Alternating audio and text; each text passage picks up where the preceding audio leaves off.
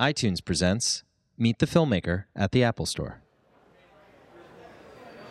Thanks for coming, everybody. Please welcome from IndieWire our moderator tonight, Gene Hernandez, and filmmaker, it's right there, filmmaker Lynn Shelton, and the actors Mark Duplass and Joshua Leonard. Let's hear it for him.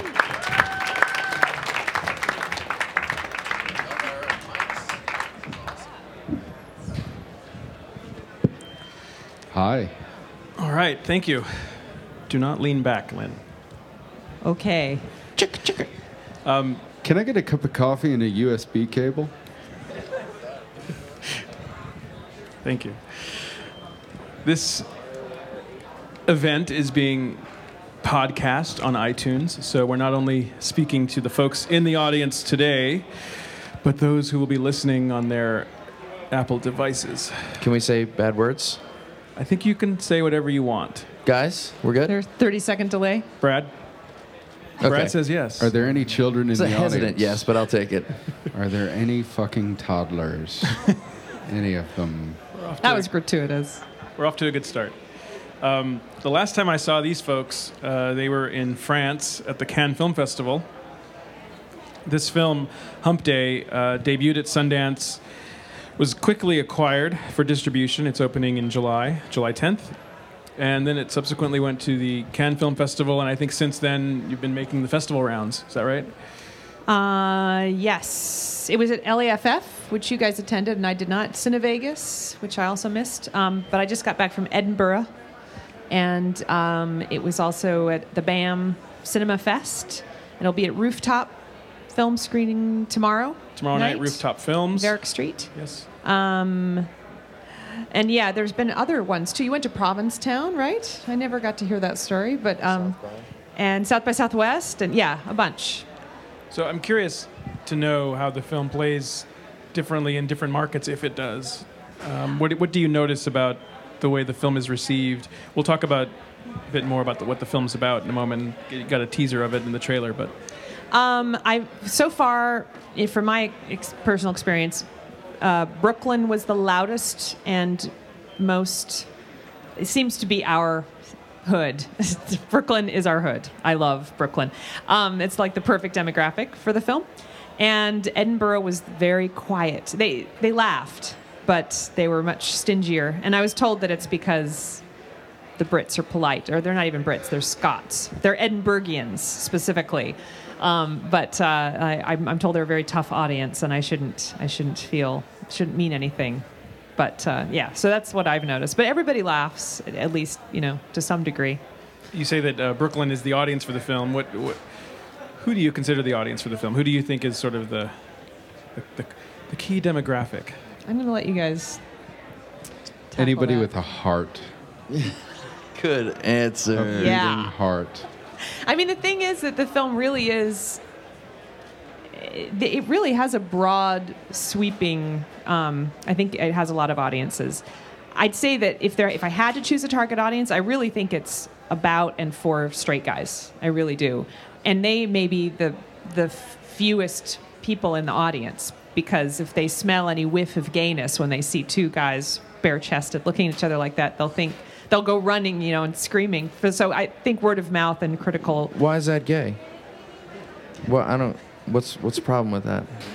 Yeah, there is no problem. That's the point. Yeah. But yeah, so getting those guys into the audience, and the ones that actually come and see it love it. They seem to love it, from what they've told me. The haters may not be coming to me, telling me how much they hate it, but boy, there seem to be a lot who love it. But The gay haters are men all seem to coming love to it. me. The haters are all going to Josh. Gay men seem to really love it. Lesbians seem to love it. Straight women love it. I think they really, especially because the character of the wife lets them in, and if any one of them have ever had a boyfriend or a husband, they seem to appreciate it as well. So it does seem to.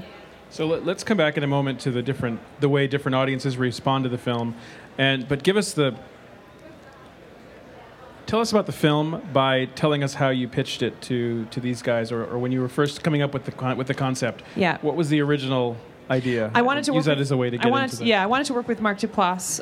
My last 2 films. This is my 3rd feature film, and my first was made in a very traditional way. And my second, I decided I wanted to start with people I wanted to work with and come to them and pitch them an idea and a character, and we'd sort of develop it organically from there. And the Hump Day is the same. And so Mark was the starting point. I really wanted to work with him. And Why did you want to work? sorry, Why? Mark and I Do met. you really have to ask, Eugene? Come on. I really Come on, do. just Mark. look at him. Mark and I had met on the set of another feature film called True Adolescence. I was one of the still photographers on set, and Mark was the leading actor. And it was shooting in Seattle, and so it brought Mark to Seattle. And we bonded pretty quickly as filmmakers. Mark is half of the Duplass brothers, and they also make films. And we have there's a lot of overlap in the way that we approach filmmaking and work with actors. So we bonded that way. And then I watched him acting firsthand and was very inspired by what I saw. He was exactly the kind of actor I want to work with, very elastic and loose and authentic and generous with the people that he's working with in every scene. And, so I was trying to think of a scenario and characters, and what I like to do is bring an idea when it's still a very loose premise, so that the actors can be very active in the development of their own characters. And then as I get to know the characters, I can then figure out what's going to happen in each scene, because I know how they're going to interact, how they're going to behave. So the way I pitched it to Mark was, basically, I want to make a movie wherein 2 straight male friends decide that they have to try and have sex together. Basically. And you want to know how Mark pitched it to me? Mark pitched it to me, hey, dude, do you want to play my best friend in a movie? The director's really cool. And he said yes. And then I said, what's it about? And then I proceeded to tell him the plot that I guess that Lynn and I had developed, which is as the movie is now, which is it's 2 straight guys who decide they're going to have sex with each other on film for an art project, and it's part of a festival called Hump Fest. That it's a real festival in Seattle that it's just a 24-hour porn film festival, and they make porn and watch them and burn the tapes. And so I withheld that information from Josh until he said yes. And then he quickly sent me an email and said, remind me never to sign on to a project with you before you tell me what the actual plot is ever again. But yeah, I mean, when Lynn brought me the idea, I mean, I was immediately very excited by the fact that we would be taking the naturalistic approach to a sort of far out non-naturalistic idea, and the goal of this movie is sort of to take a risk. We'd make it cheaply, we'd make it quickly. If we messed it up, you know what? No one really has to know about it because we're doing this up in Seattle on our own, But if we really can make this work, it would be amazing. And to not make this a farce, but to really make it something human and funny that you can understand how guys would be so lost, so competitive, so jealous of each other, and so misguided in their, quarter-life crisis that they think that this is really a good idea that's going to serve not only our relationship, but, help to, really just solve some of the problems we're facing in our lives. And that was very exciting to me to take that risk. Well, and as many of those kernels of ideas began, this one began with heavy drinking at a party. Yes. Well, in a very specific party. I wanted to create a context in which an idea like this would be I'm setting totally up a normalized. clip, so tell us. Oh, awesome. This is the party scene, We got to get better Okay, at this whole this is the interview party thing. scene. Here's Yeah. a clip, guys. Here's a clip, guys. but it connects with what you were just about to say. Yeah, so I wanted to create a scene in which it would be totally normal that that an idea like this would come about, and in fact applauded. That it would be like not only normal, but like, wow, that kicks ass. Yeah. And that probably wouldn't have happened in the living room of Anna and Ben's house, or the people they normally hang out with. But in this particular bohemian, sex-positive, Burning Man artist commune, it's like totally, yeah. So Mark's in a relationship. His friend is visiting. Right. Oh, so They go to a So party. Mark is in a relationship. He is in a marriage, and he and his wife are trying to get pregnant. They own a house. He has a job. 10 years ago, these two were in college together, and they were much more the same kind of sort of guys, and they just sort of were joined at the hip and ran around and had adventures together. But now Mark sort of settled down.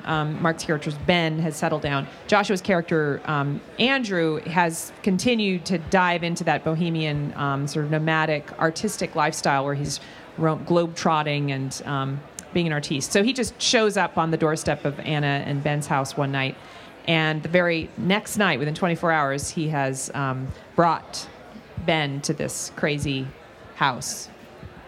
So let's take a look at the first clip from Hump Day. This is what we're doing. What are we doing? You and me. Two straight dudes. Straight balling. Beyond gay. Beyond gay. It's beyond gay. I know you're like, this is a joke, but I mean, if you will film realizing this incredible way to express your love for your longtime It's friend. tender.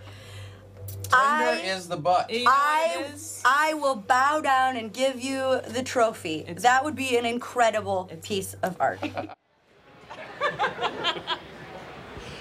Yay, Trina. So tell us a bit more about, just from a production point of view, where'd you shoot the movie? When did you shoot it? I'm sure there are filmmakers in the audience or listening on iTunes who may just want to hear some of the basics of, you know, the obvious questions you get at festival Q&As. How many days? How did you shoot it? What format? That kind of stuff. Right. Yeah, I mean, I'm a firm believer in writing for the resources you have at your disposal, and we shot this film in 10 days. I had these guys. If the schedule had been any longer, I couldn't have done it because I only had these guys for about 2 weeks, 12 days actually total. They came up to Seattle, which is where I live. So we shot it in Seattle. They live in LA, but they came on up. I put them up in my dad's house. He was, I believe, hiking across Bhutan, if you can imagine it, at the same time. That comes up in the film. Anyway, by happenstance. So, and we shot on 2 Panasonic HVX 200s on P2 cards in the 720p format. And we edited on Final Cut Pro, and we had backup. We had 2 drives, 2 like 1 terabyte drives to back up the media immediately before we wiped each P2 card. And then what else? Yeah, I mean, just a little side note about the way that we were able to do it so cheaply was not only was it a short schedule, but it was also very few people on set, and it was, you know, resources that I had at my disposal. So a friend of mine donated his house to us for 2 weeks, and we just used it as Anna and Ben's house. My first AD donated her house for the Dionysus scene, and then there weren't a lot of locations to begin with, and they were all very easy to acquire, cheap or free to acquire.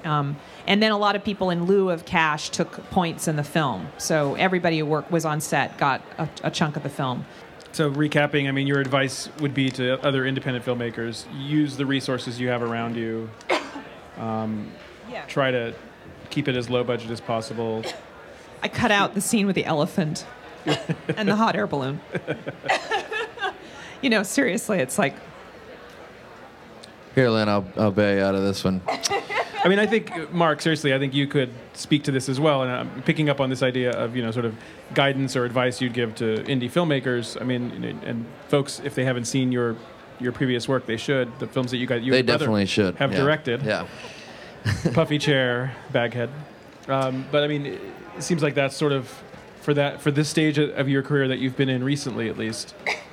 You've employed a very similar approach. Yeah, there's a very similar aesthetic that Lynn and my brother and I share in terms of, a very just a DIY mentality and shooting things on, you know, sort of handheld digital video or HD cameras and keeping things cheap. You know, I don't want to overstress that that's like the only or best way necessarily for young filmmakers to make their movies.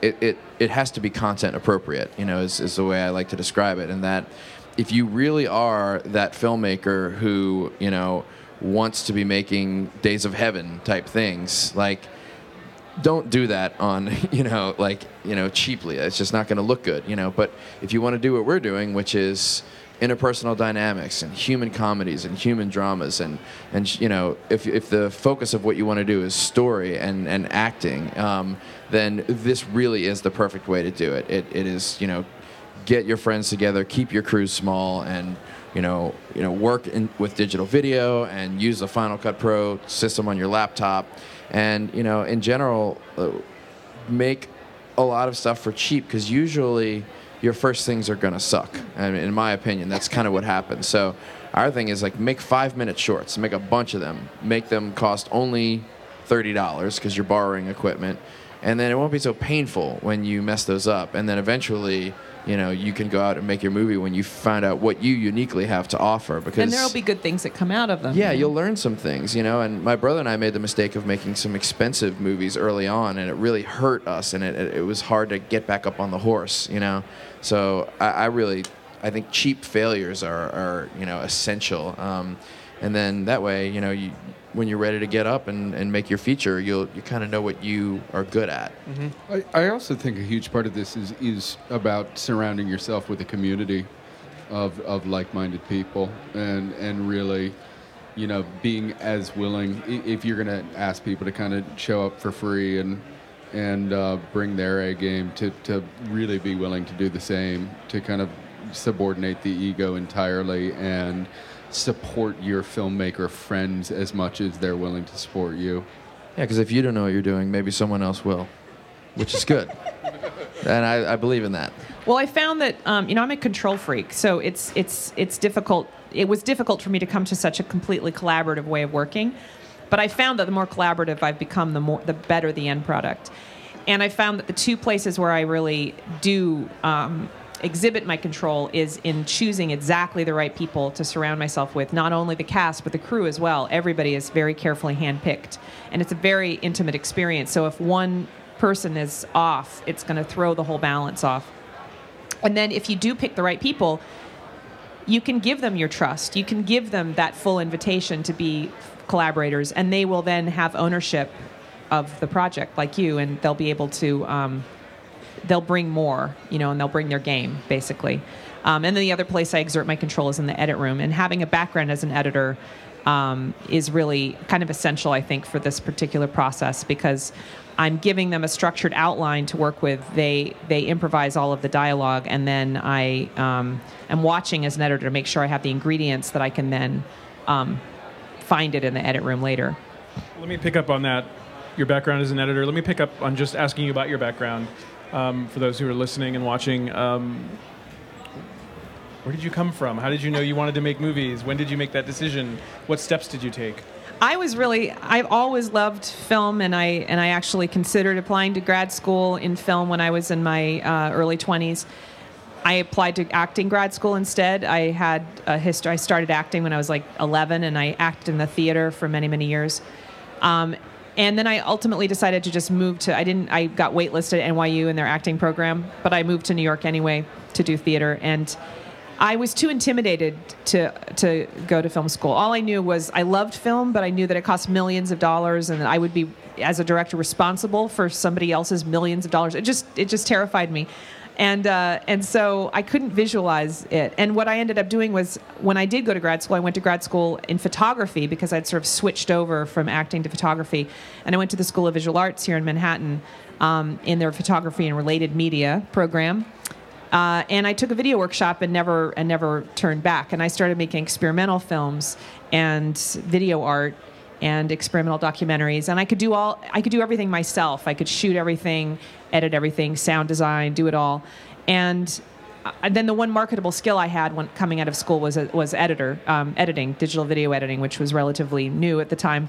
And so I was editing other people's work, and those two things, sort of being able to figure out how to express myself creatively as an art maker, but also edit other people's narrative work, more traditional work, really helped me figure out how to tell stories cinematically. What would you say are the essentials that, if someone is interested in pursuing editing or a career in editing or wants to become a better editor, what kind of guidance would you give them, or what kind of tips would you offer to sort of better yourself as an editor? Well, having taught editing classes for many years, I think one of my favorite exercises to give my students is that I have them deconstruct a scene, and I have them go through a number of things that require them to watch this scene like 20 times, and they just start by counting the shots so that they notice the edits. And then they break down what the, field of view of every shot is and what the change of angle the camera took, between shots, how long the shots are there any camera movements, just every single possible technical detail to really look at how did the form actually support the dramatic action of that scene. So both the camera work and the editing together, how did those things function to actually support what's going on emotionally or dramatically? Which as audience members, we're kind of zombies, and we turn into we just are, if the movie's working, we're pulled in and we're not really paying attention to those details. So you really have to learn to be a technician and to break it down. I find that to be very helpful. We're going to watch another clip. Give us a couple of clues. This is the scene on the porch. So it's the day after the party scene we just saw. This is the scene that if it hadn't worked, the whole movie would have collapsed, because the scene you saw before, they've actually brought up the idea of this ridiculous concept of making a porn film together starring each other. The next morning, they I don't know how much of the scene we're going to see, but they basically try to get out of it. I mean, they say, oh, that was crazy last night, boy. Oh, I don't know what was going on there. And they seem like they're going to get out of it. But they try to do that by letting the other person off the hook. And the other person won't be let off the hook because that would mean that they're pussing out. So they end up boxing themselves in because they're too macho to not do it. And as a filmmaker, as a director, and as an editor, what were some of the things that you were going for with the construction of this scene, so that when we watch it, we can sort of look out for some of the things that you were talking a minute ago about how important, not only how important the scene was, but how you may not necessarily notice the camera work and the editing in a scene. Let's try to notice it in this case. What were you thinking about as you were preparing this shooting this scene and then cutting it together? I mean, with all the shooting, when you watch the movie, you'll see a lot of close-ups and a lot of at least mid-shots. It's for me, I mean, I love the human face in general, and I love these guys' faces even more than other people's faces, because the nuances of the expressions, all of the subtext that you see in the eye movements and head shakes, and I find that to be really where the story is taking place. So, I mean, I'm very sort of Peter Weir in that way. I mean, in this movie, there's a lot of close-ups. So, I would say that's the main thing. All right, so let's take a look at scene number 2 from Hump Day. Like, we've got really different lives now. It's true. And I get that in the paradigm in which you live, these weird conversations are not things that are really appropriate, and that that I don't think any less of you for it. Well, first of all, let's just take this down just a second. You're not as Kerouac as you think you are, even though you've got the headband on, and I'm not as white picket fence as you think I am, okay? Like, the black and whites in which you're thinking this is a little bit extreme, okay?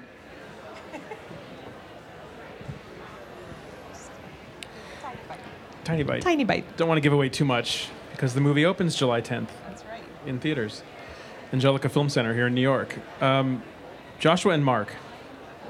Lynn's talking about the way she was shooting the film. She's talking about the making of the film. Tell me about the process you guys went through, whether it was working together, working with Lynn, working on your own, to develop your characters and how you would portray them. You can focus on this scene, you can focus on another scene, or you could just focus on your overall work in the film. Just curious how you guys went about it. Pretty much, it was, given that the setup for a film is predominantly about artifice, I think this was the most organic process to get there that I've ever experienced.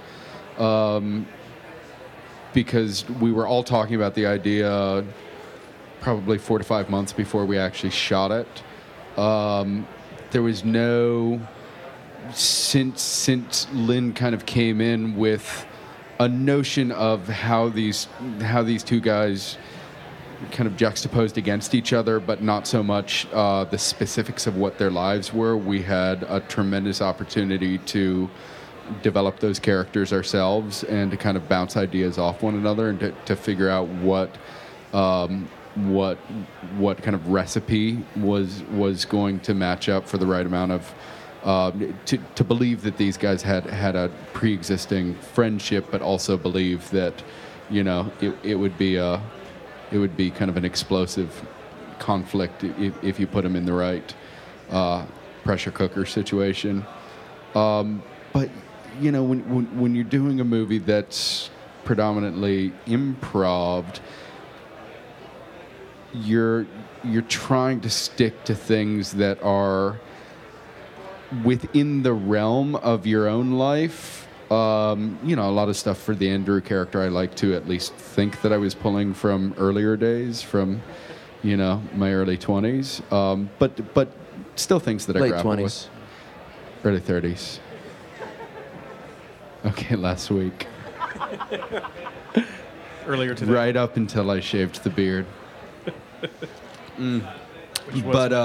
But it wasn't like there was a tremendous amount of research. I wasn't reading books. I wasn't watching movies. Mark and I would hang out. He'd have a barbecue over at his house. We'd shoot the shit for a couple hours about things that we could do. We'd do an iChat with Lynn and talk about other ideas. And then we were on set and we all had a pretty good idea of what we were supposed to do. So it was weirdly really easy and organic and kind of came about in a good time frame. Yeah, the only thing I would add to that is there was one intense period of time we spent together, the three of us, where Lynn came down to LA and we spent a lot of time in the back room of my house sort of finalizing what the treatment would be, what the actual scenes would be, and that's where we really started to define the characters, because once we started defining Anna as a character and how we would bounce off of her, she plays my wife in the movie and is sort of the third lead in the film. So I think that was important. Two reasons. One, obviously, we were nailing down these story points. It felt very, very real. We were there together. It wasn't just chatting on the phone. We were there for one reason, to work on the movie. But, secondly, we kind of discovered the best thing that was, working in our favor in this process was there was no ego. And when you've got an improvised film or film with some looseness and some shagginess about how it can be executed, man, that is just like recipe for potential disaster. There's pitfalls everywhere with I'm just trying to look funny while I'm acting, or a director feeling like they have to exact more control over you because they're not actually writing the dialogue at the time, or there's it is fraught with peril essentially. And we very quickly discovered, I'd say in the first 3 or 4 hours, that we were in that nice environment where the best idea came to the surface and won. And whether that was from any three of us, it didn't matter. And there was, I would throw something out and I'd be excited about it, and then Josh would build on it, and then Lynn would make it best, and then we'd be like, all right, that's the best one, let's use that and let's move on. And that was such a key part to this process. It's just making a movie is hard enough. The last thing you want to do is get your shit involved in it. Just throw your ideas into the mix, let the big ones rise, and then let everything go. And that defined our process. And I think part of the thing about this film that actually made a lot of that stuff feel maybe a little less self-indulgent than sometimes it could be is that we started with a premise that was so ridiculous that the experiment of the film was really trying to reverse engineer that into something human, into something viable. That we had as much skepticism going in about the concept that I think a lot of the audience will, and so that really forced us to to pick the best idea and to own those moments and make something that was emotionally viable. Whereas if it had been, lower stakes. Yeah, if it had been lower stakes, I don't think there would have been so much pressure to actually deliver and justify our story and our actions. Everyone was on high alert for false notes. We really wanted it to be believable. We didn't know if it was possible, but we really took that challenge up. Let's go back to talking about the concept for the film, because it is such an outrageous idea. I'm curious to know, and you talk in the notes, and you've talked before about this idea of wanting to kind of explore these boundaries of sexual identity. Why was that important to you? Yeah, why was that important to you? I mean, I think for myself, personally, I've always been interested in people's personal boundaries. There was a period of time in my life when I believed that everybody was basically bisexual, and you just sort of fall in love with, it's all social stigma, or cultural stigma. And I think that was probably just because I'm basically bisexual, but, I'm not I don't live as a bisexual. I have been married and monogamous for many, many years, but I could see that at a point in my life I could have easily fallen in love with a woman. And sort of coming to terms with the fact that not everybody's like that. there actually is a very broad, spectrum of sexual identity boundaries. So that's just something that I've always sort of been interested in general. But I mean, I really don't think this movie is about that so much. I think it's much more about, the original concept came from this idea of wanting to, a friend of mine who's another filmmaker based in Chicago, Joe Swanberg, was coming to stay with me in Seattle, and he went to see Hump, which is an actual amateur porn festival in Seattle that is featured in this movie. And he could not stop talking for 3 days about the gay porn that he'd seen. And I thought it was really adorable and very interesting. And he's very unselfconscious about, if it had been anybody else, I don't know if they would have done that, but he just kept talking and talking and talking about it. And I started thinking about the relationship between straight guys and gayness, and how there is this particular tension, even though it's not cool anymore to be homophobic,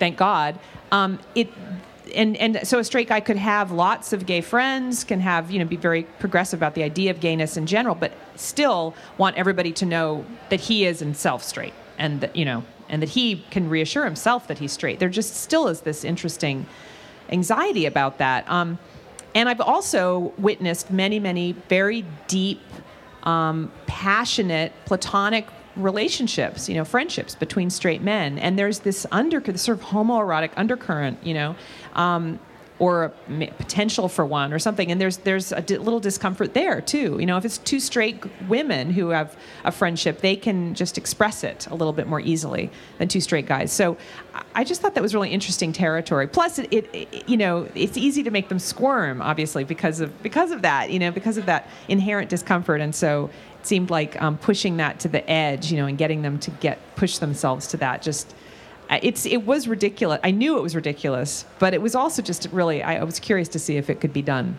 I guess. I also just want to add that, I just wanted to back you up that it's really not a film about sexual politics, and that the squirminess, like the notion of placing that concept on these two straight guys, was really just a conduit into their own fears and their own question about self-identity in a much larger sense, that sexuality was a good way into it, but it's also about where they are in their lives, being a dude, entering your 30s, trying to become an adult, who you present yourself to the world versus who you actually are, what the extent of your friendships are and what they're based on, and whether they're based on old notions or a complete newer version of yourself. And I think that kind of dovetails into what we were talking about right at the beginning about the audience for the movie, which is the one-line pitch for the movie aside, and the poster, which at some point you have to kind of identify what your brand is. So those things are doing that job right now. But at the end of the day, it's a movie about self-identity and about friendship, and so that's I think really why it's appealing to different audiences. And I don't think there's different reasons that it's appealing to different audiences for that. I think it's pretty universal thematically when you kind of break it down to its core. And something that does not come across at all with the poster is that it's a great date movie. It seems like it's for guys, but it's really, women really love it too. Well, guys might be a little intimidated because we do take our shirts off and kind of like, if I had a date and I walked into a movie, I wouldn't want them to see Mark, naked. I mean, because then I'd have to go home and compete against that. It's an excellent If you point. weren't you. I think Mark agrees with you. I don't want to talk about it here, but it's a good point. We're gonna switch gears and get some questions from the audience after we watch the third clip, which is the basement scene. Do you want to set anything up before we do? No. Okay, here it comes.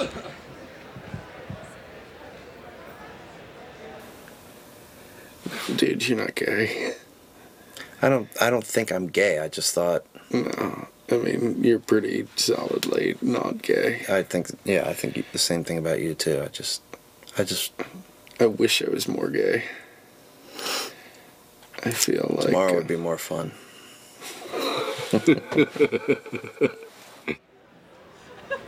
Those are really short Tiny clips. bite. Tiny. Love them. Where did that line come from? Tomorrow would be more fun. My brain. His head. It's brilliant, brilliant gray matter. We have about 10 minutes, and we have time for a few questions. So if you do have a question, raise your hand, and we'll get to a few. I see a couple of hands. So we'll start here in the front row. And wait for the microphone, I was reminded. Right here in the front row. Tell us who you are. My name's Boaz, filmmaker as well. Did sound present any kind of challenge? Did you guys have to go back and ADR or anything? And did you guys lose anything that you wanted to keep? Or? Again, choosing the right people, man. Boom operating is a highly underrated and very sophisticated art form, and we've got the best. We've got the man. He likes to do it all himself. He's a one-man machine. He does the sound recording, mixing, and the boom operating. We recorded the video to the Panasonic cameras, but he recorded to his own sound to a hard disk recorder, and then we synced it up. We did a double system, just like film. My second feature film, same sound guy, Vinny Smith, who also did all the music. He did all the sound. He recorded to camera for my second feature and swore that he would never, ever, ever do that again. It just presented all kinds of problems. So, and we used they had lavaliers, but we ended up using very, very little of it. It was sort of like those were like our backups, but it was all the booming, man. It was incredible. It was all booming. Occasionally there were some planted microphones in the room if they needed more hands. You know, Yeah, you would drill some into the ceiling and things like that. That's also we a would good tape tool. them. It's true, yeah, over in the bedroom scene. There were times when we would do that, but and the last thing I was going to say was, there was like half. I think we actually ADR'd a syllable. Like a single syllable, but no, there was really virtually no ADR at all. It was kind of amazing. Yes, over here. Hi, I have a question about how you formulated your ideas collaboratively. I'm a writer, and it seems like it would be a strong temptation to dip repeatedly into the easiest comedic well of the squirmy male ego.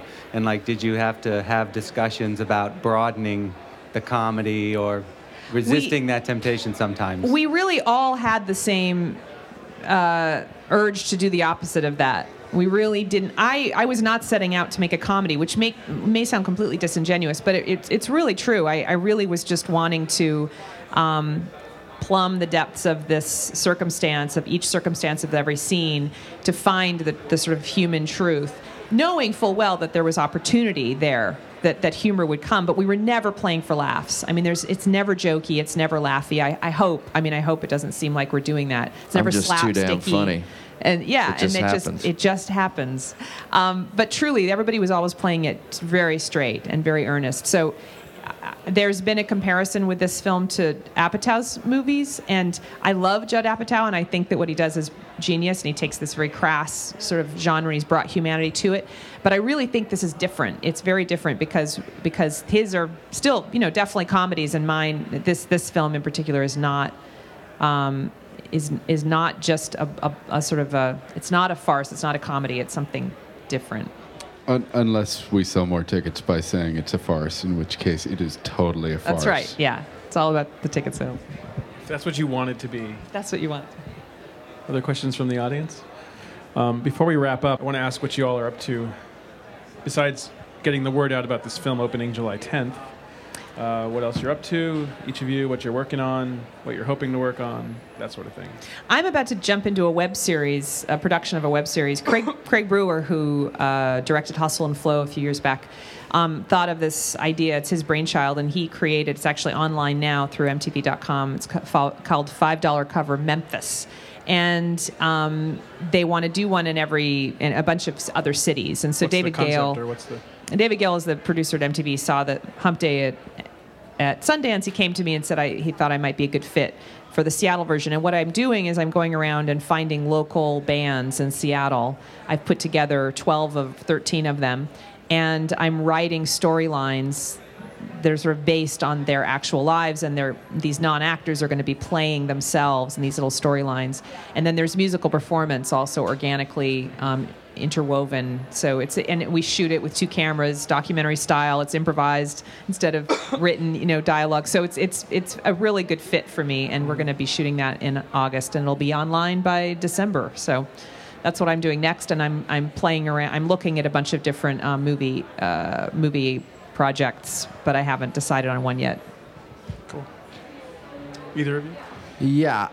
I just directed my first big movie with my brother Jay. You guys finished shooting it? We're finished shooting. We're in post. It's a movie that we wrote and directed for Fox Searchlight, who's kind of like the best at the little movies that the studios call them, but I call them huge movies. It's sort of what we've always done. It's another personal movie. It just kind of has movie stars in it. So that's the difference, I guess. Who's in the film? It's John C. Reilly, Jonah Hill, Marissa Tomei, and Catherine Keener.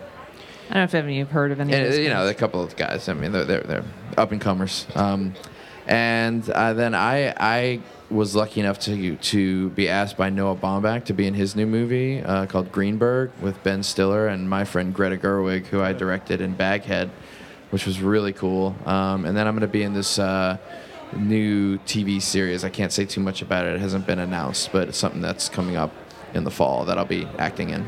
So still balancing the acting and the directing. Still balancing the acting and directing thing, and also I have an 18-month-old daughter, and that and trying to find some time for therapy. So good luck with that. Thanks. Joshua. And I finished shooting. I'm doing this HBO show called Hung, which I do kind of the second half of the season in that. And that's starting this weekend, isn't it? It starts Hung? this weekend. Tomorrow, Sunday? Yep, Sunday. Thomas Jane Adams. Awesome. And I'm producing a movie later on this summer based on a T.C. Boyle story called The Lie. And then directing something in the fall. I want to wrap up with, you guys are all working in so many different types of projects, acting, producing, directing, big film, small film, web. There's so much talk now about sort of where film is going on the independent side and stuff that's being made on the edges, on the margins, or not quite at the studio level, but at some of the smaller, specialty and smaller studio companies.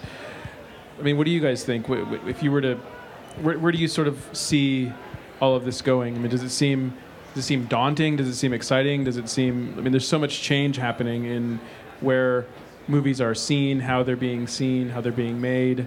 It's very easy to get caught up in the downturn, so to speak. But it seems like you guys are very busy. So I think Ted Hope's leading a good charge right now in general. About there's a lot of rhetoric going around, but the basics of it are keep your shit cheap so that you can all make a profit and everybody can have a job. And I'm a real big fan of that. It's like, don't fly first class when you're making an independent film about people who are getting their feelings hurt. First class is for explosive movies in the summer that do well, and we know do well. Like for the little movies, like let's be smart. Let's just take this thing and put it in the right box, and it will survive. I mean, when my brother and I released The Puffy Chair, it only made $250,000 at the box office, but it was everybody looks at it as a success today because we spent $70,000 marketing it, and it got out there and got great reviews. And then on DVD and TV, it's made over $1 million. And so this is a very successful movie that, you know, if we tried to put it out with a lot of money, everyone looked at it as a failure and it wouldn't have had its life. So I'm all about just downsizing it right now and like just being a little humble. And yet you just made your however many millions of dollars. I did make a movie. however many millions of dollars, but at the same time, I mean, my Searchlight movie was a $6.5 million movie, but a John C. Reilly, Jonah Hill, Marissa Tomei movie, that's a $25 million movie, and most studios might have paid that, you know, but we kept this thing cheap. And so now, literally, the day we started shooting, the studio made its money back just by the promise of them on that DVD cover in the international market. So on a larger scale, it is safe filmmaking. So And you couldn't have gotten there. What I was going to point out is you couldn't have gotten to that point had you not done what you did with Puppeteer and Backhead. So yeah, it's certainly a great way to get started, you know. Yeah. Good. Well, I want to thank our three guests for spending some time with us at the Apple Store, and thank you for joining us. Thanks for coming, everyone. July 10th, New York City, Hump Day. What's up? What's up?